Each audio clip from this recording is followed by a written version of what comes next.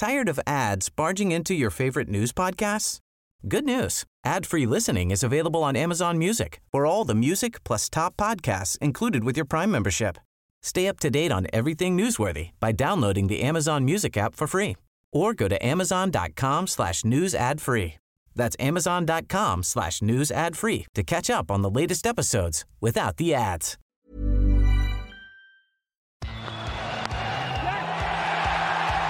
Shot. Gets it through the gap. He's threatened to do it in the last couple of innings, but now he gets to three figures. Another Test century on his home ground, and his fifth ton in 18 Test matches. The fourth Vodafone Test is evenly balanced after the first day at the Gabba. A century to Marnus Labuschagne laid the foundation for Australia to post 5 for 274 by stumps, with Cameron Green and Tim Paine unbeaten at the crease. The injury-hit Indians were forced to make 4 changes for the series decider, but the inexperienced bowling attack put it to the Aussies and should have had more success if not for a few dropped catches. Nick and dropped again. We spoke to Hall of Famer Ricky Ponting after play to get his thoughts on day one in Brisbane. Ricky Ponting, Australia, 5 for 274 from 87 overs at stumps. Who won the day? I think it's pretty even, to be honest. I think if England had taken maybe one more wicket late, then they could probably say that they won the day. But with Payne and Green there and the partnership sort of developing like it is, there's still a chance that Australia could push on and get a 350 plus sort of score. If they got up to somewhere near 400, I think they'd be pretty happy with that. So right now, I think the Test match is pretty evenly poised. Payne and Green put on 61 there at the end. How crucial was that partnership to see out the day and that second new ball? Yeah, look, it could be the biggest partnership in the series, to be honest. 1-1 going up to Brisbane. Labuschagne and Wade put on a nice 113-run partnership, but both got out soon after that. And Australia needed Payne and Green to do what they've done and really steady the ship and then try and push on for a really big first inning score. So, absolutely crucial. The fact they got through the new ball tonight was, really pleasing for them. And then it looks like that, Saini looks like he's in real doubt. And Shardul obviously went off late in the day as well. So, it could be tomorrow that India only have the 3 bowlers to go to. And if they do, then the batting conditions tomorrow morning will probably be the best in the game. These two, if they can then go on and sort of turn this into a 100-run partnership first and then stretch it out past that, I think Australia will be in the driver's seat in the game. Marnus Labuschagne scored his first Test century of the summer. How about that knock from Marnus? Yeah, played beautifully again, didn't he? He's been really impressive right through the summer. Probably hasn't been at his absolute best, as I know I've said that most games, because he sort of seems like he's just missed hitting a lot of balls, but his power of concentration and the way he's worked through some tough situations for his team has been ultra impressive. So rode his luck again today, put down a couple of times, but that happens in the game. And he played beautifully. One of the few batsmen, him and Smithy both looked really comfortable, and Wade, he obviously played well and so a little bit of a bone as well. But Marnus was brilliant. Yeah, just on that first drop catch, Rahane is on 37. I mean, can you get any excuses there, Ricky? Is it a tough scene ground at the Gabba? I had mentioned that in commentary earlier in the day. The link of crowds being there and the coloured seats and stuff. You hear a lot of travelling teams talk about trying to field and trying to catch at the Gabba, but Rahane is very safe normally. Having worked with him at Delhi last year, he puts in a lot of time with his fielding, and he's been a slip sort of gully fieldsman for India for most of his career. So, one like that was a bit of a shock. I don't know if it was sort of lack of pace or he didn't pick it up quite right, but it sort of almost surprised him when it hit his hands. He almost looked a little bit surprised by it. So something must have gone wrong there, because otherwise it was a pretty straightforward chance. Yeah, had Rahane held that catch, it would have been 4 for 93. But as it happens, Navdeep Saini actually went down. He looked like he was holding his groin and he didn't return. Geez, they can't take a trick at these Indians with their injuries this tour. How big a blow is that to have Saini injured? Yeah, it could. I must admit, I was on there at the time. I was just going at the time. And when he went off, it only stayed off for sort of 4 or 5 overs. He came back on. I thought, everything's going to be okay. He's probably just had a little bit of a cramp or started to get a bit tight in that. But Didn't. Went back off again. Sounded like he went off to suspend, so that doesn't sound good to me. That'll be a big loss for them, but they probably got lucky. The fact that they've gone in with the 4 fast bowlers this game plus the spinner, sort of cover if one of them goes down. But like I said with Shardul, if Shardul's got a little niggle in that left hamstring as well, then things tomorrow get real ugly for him. Yeah, Shane Moore was calling for Kuldeep Yadav to play. Surprise, surprise, wanting a wrist spinner to play anywhere in the world, particularly somewhere where he played quite well at the Gabba. But what did you make of India's changes? Look, I think the only reason they've gone with Washington Sundar ahead of Kuldeep is just to strengthen their batting a little bit.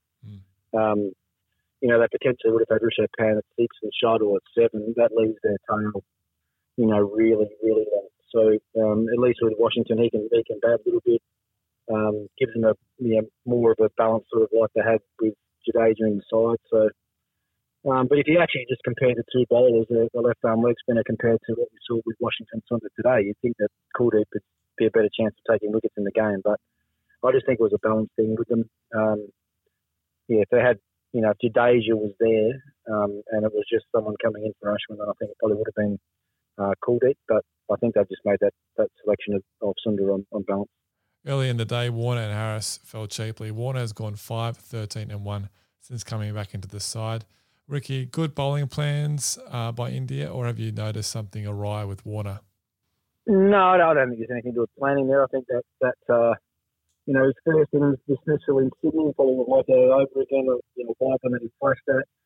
Going for a slow sweep in the second innings against Ashwin, there's no real planning that goes into that. And today it was just a decent ball, an opener can get. It was a good length, bit of a scrambled seam type ball that sort of caught the seam and seamed away, and he could catch it slip. So I don't think there's been any outstanding planning there. I just think, Davey probably played a couple of shots in the first test that he wouldn't be overly happy with, and he got a good ball today. Yeah, Harris chipped one to square leg. Is it fair to say that 4 of the 5 Aussie batters would like their last shots back today? Yeah, I think that's absolutely spot on. Davey, you can say he got a good thing, but the rest of it, I can say they probably got themselves out. Marnus, Wade, and probably Harris in particular. Smithy. Smithy shot probably doesn't look as bad as the other ones because it wasn't sort of as flamboyant, I guess, as the other shots, but it was a little sort of almost like a lazy clip in the air to shorten the wicket. Harris, pretty soft dismissal really for an opener. I reckon they just got done. I reckon that little bit of swing in late sort of just got him got his body weight a bit further over to the offside than he probably wanted to, and therefore chipped the ball in the air on the leg side.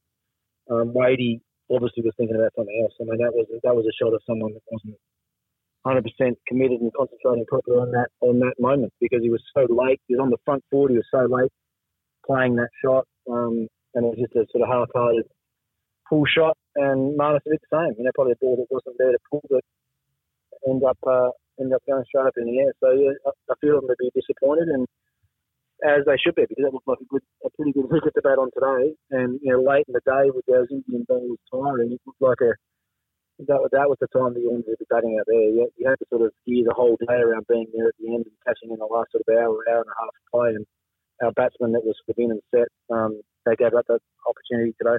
Yeah, Matthew Wade, 45. He was coasting. It looked like he was doing it easy. The best form he looked in all summer.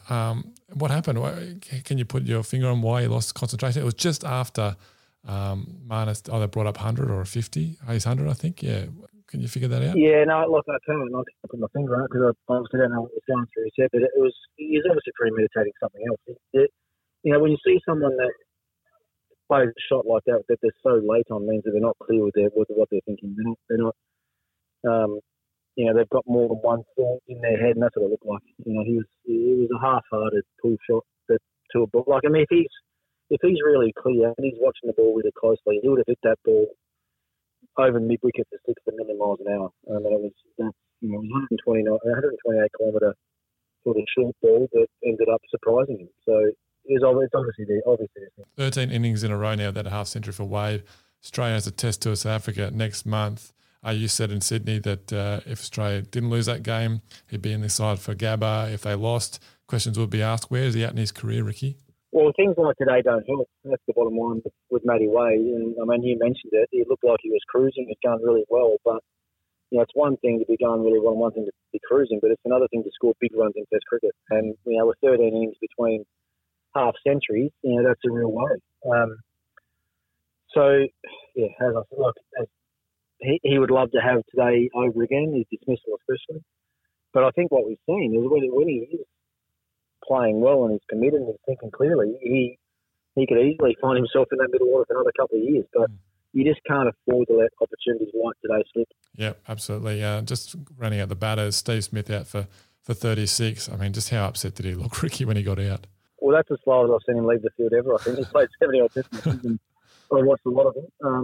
He just looked really dejected, didn't he? Probably actually couldn't believe that it had happened. And you don't see that happen too often where Steve Smith, I'm not going to say gave it away, but it's just sort of a dismissal that you don't sort of associate with. What did you make of the pitch? Looks like there's a big crack running down the wicket. Yeah, I didn't get. They've been talking about it all day. Matty Hayden and Holly Furlan that were working with us today had mentioned that this morning. Tim Payne mentioned it at the toss as well. That it's rare that you see an open crack on a wicket in Brisbane before the game starts. So, not being there was a little bit hard to tell, but there's obviously been. It must be quite prevalent if everyone's talking about it already. So, if they get hot weather over the next few days, it could be a bit of an issue. I think there might be a rain forecast for the next couple of days, which might save them. But look, if it's too hard to I don't know where it is. If it's in the line of if it's down the middle, it probably won't be too bad. The cracks that are always an issue are the ones that are sort of up on a good length and somewhere near an off stump for a left-hander or a right-hander. So we'll wait and see how it pans in the next couple of days. Yeah, and just finally, how do you see day 2 playing out? I think it's going to be a really good batting team. When you asked me about the wicket a minute ago, it looked like a great batting wicket, to be honest. Like the pace and bounce right through the game looked really, really consistent. I didn't see too much seam movement at all. Even the new ball tonight didn't really swing much. So I think tomorrow is going to be a really good batting day. That's why I think it's really important that these two now can push on and get a big score. Because it looks like, if you get in and certain that seam sort of flattens out on that brand new ball. It looks like a great wicket to bat on. That's it for Ricky's recap today. Be sure to subscribe to the Unplayable podcast so you don't miss an episode this summer. And for all your breaking news, live scores and video highlights, head to cricket.com.au and the C8 Live app.